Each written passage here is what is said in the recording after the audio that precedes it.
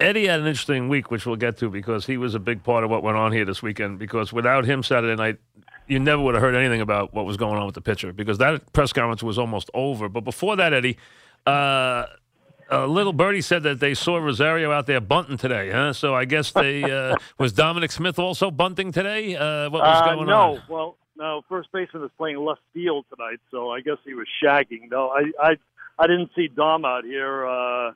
Ahmed was surrounded by coaches. D. Sarcina, Russell was pitching, and D. Sarcina and Amaro were watching, and Mickey Callaway was on the side of the cage watching. I didn't think he was bunting very well, to be honest with you, but I guess he missed that day in spring training when you would normally practice bunting. And, it doesn't make any sense. Eddie, why is he not playing? What's the purpose here? Did something happen? Is he in the doghouse or something?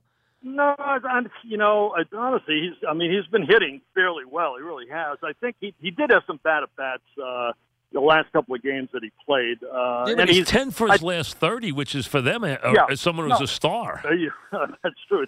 It's hard to take a guy hitting about 300. I mean, he just I think he had a 7-game hitting streak end, and anybody who's got a 7-game hitting streak should be playing this team, I would say. But he did have a couple of, he had some bad at-bats where he kind of fell into old habits, going fishing after balls he shouldn't fish after, out on 3 pitches, that kind of thing. So, I don't know. I guess they saw something. They want to sit him down for a couple of games. Made no sense. It's almost like they wanted to prove a point with Reyes, too. You know that? True, yeah. And then he looked bad, though, doing it. I mean, he didn't even come close to getting a hit yesterday. I mean, and I pulled for Jose, but he looks terrible. Yep.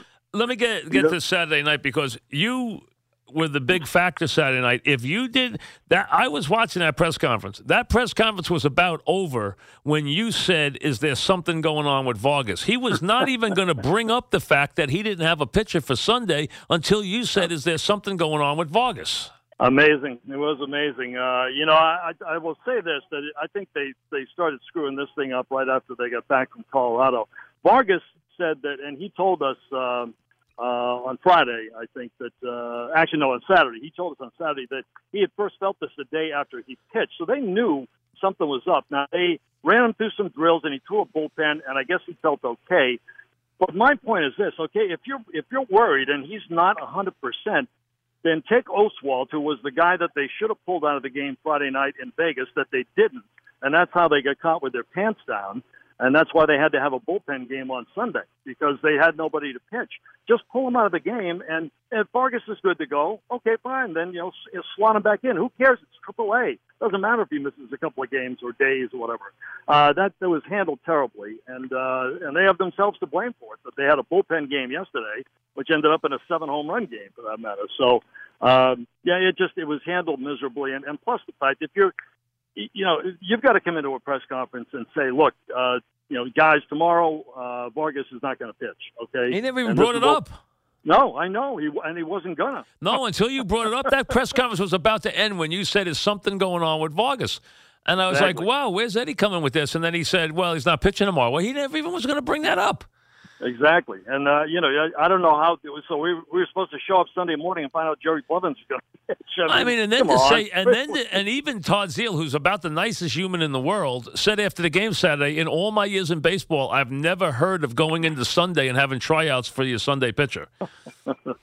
Unbelievable. Listen, it's, I don't know, Mike. There's a lot of things I haven't seen this year. I'll tell you that. And I've been covering this team under dire circumstances a lot.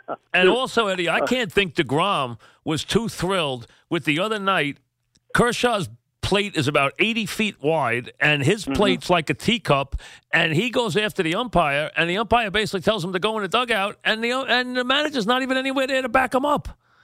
Where's the manager? That's exactly Where was the manager? He's your star pitcher.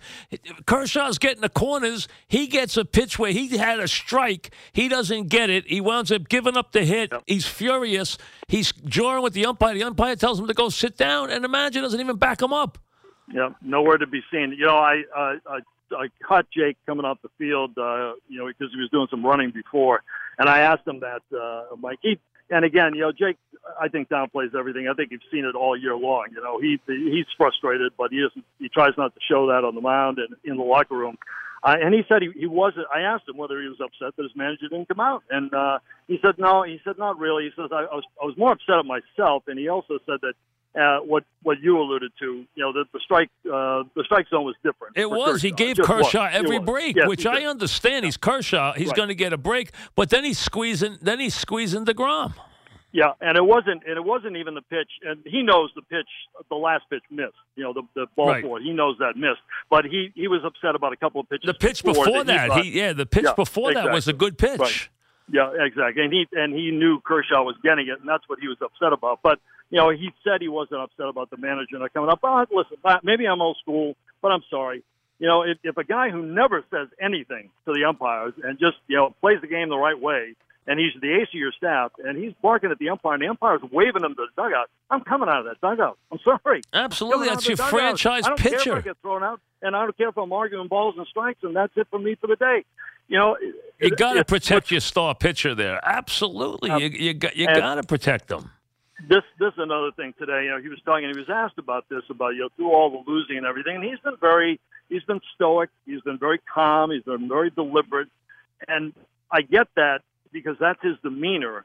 But I think that's okay if you're winning for the most part, and you lose some games. Okay, you lose 2-3 in a row, no big deal.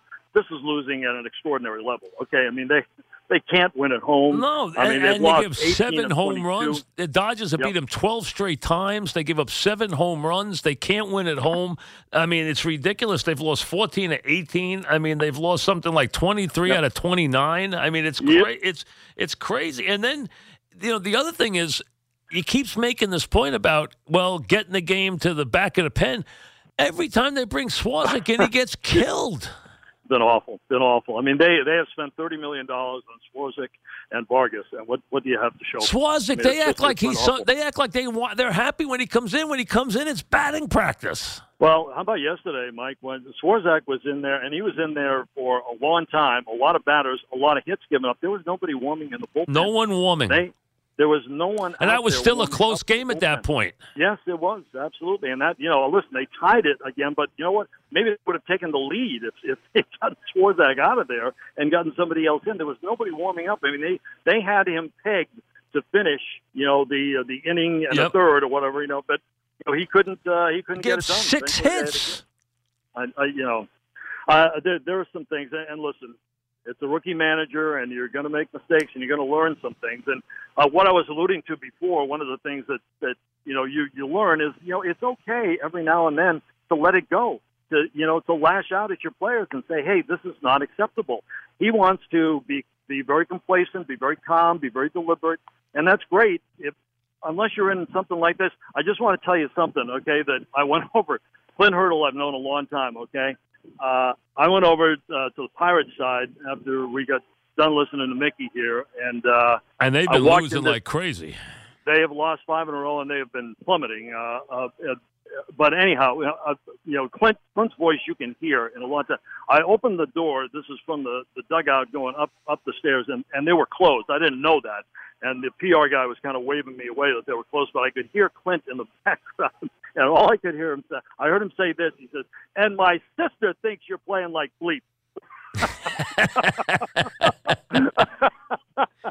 And I'm saying to myself, well, I don't think you'd ever hear Mickey Callaway say that. But you know what? It's okay to say that. I'm sure those guys don't necessarily like hearing it, but you know what? Maybe it'll wake them up, and we might see a different Pirate team out here tonight. And what? Maybe if the Mets try that, maybe you'd see a different Met team out here tonight. And Eddie, how do you tell the media after the game yesterday, I didn't bunt Dominic Smith because he doesn't know how to bunt?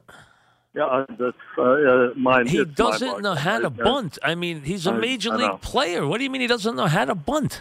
This is not a guy who's crushing 40 home runs a year. This is not a power hitter or a DH or whatever, and who might not be able to bunt. You can say, if you said that and it's Miguel Cabrera, okay, what? I understand. Right. He doesn't know how to bunt, or it's A-Rod. Yeah. I understand. This is Dominic Smith. He doesn't know how to bunt.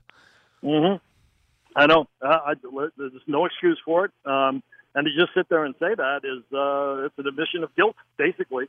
Okay, at some point, I know Don Smith did not have much of a spring training because he was hurt for a lot of it, but at some point, pick up a bat and get a bunting drill going. That's why I was watching. Well, you got a bunting drill today. You got a bunting drill. That's it. I know, and we've had base running drills, and it's like what I'm saying to myself today is, well, obviously, I guess Ahmed, wasn't there that day that they did the bunting drill. I don't know. It's a lot of strange. Listen, you've been around this team for a million years. And you've been through some rocky times with this team through the years. Is this about the worst? Yeah, I think it is, Mike. It's funny. Steve Serby, who you know very well, and this goes back a ways, but you go back that far too. He was with me on this beat back in 92, 93, all right, when the Mets were terrible. Oh, terrible. And yes. and Serby was here the other night. He walked up to me and he said, "Have you seen Eddie Murray?" Oh, Vince Coleman. Exactly, because he was hearkening back to those days. Yeah. And he shook his head, and Steve said the same thing. He says, "Yeah," he says, "it feels like that." And I said, "No, you're not far off, I'll tell you." It does. This is about, and we've seen some bad days. I mean, we can all remember them. This seems like that again. It really seems almost. And the best was, I don't know if you caught it, but it was hilarious. If the fans did you see Blevin's face after the second home run? Yes. I know. Yeah, it was comical, quizzical look, I guess. I don't know. I was stunned when he was starting the game, but whether they thought he was the most experienced guy out there to give him a couple, I don't know. And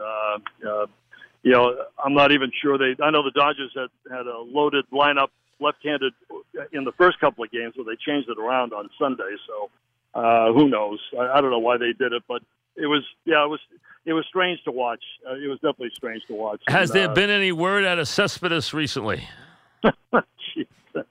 No, still in the witness protection. I mean, anything like a telegram, maybe anything. Just a couple of lines. Snail mail, email, snail mail, anything that just he could maybe let someone know what's going on.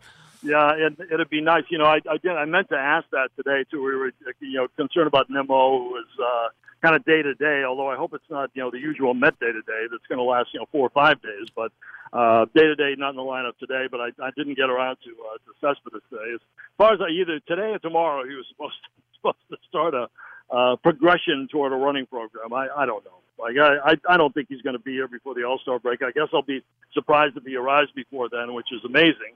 He's already missed more than half the games this year.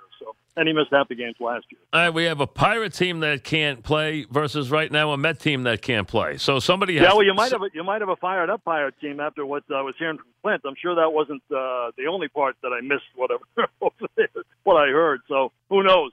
Anyway. All right, Eddie. Thanks. We'll talk to you. Thank you. All right, Mike.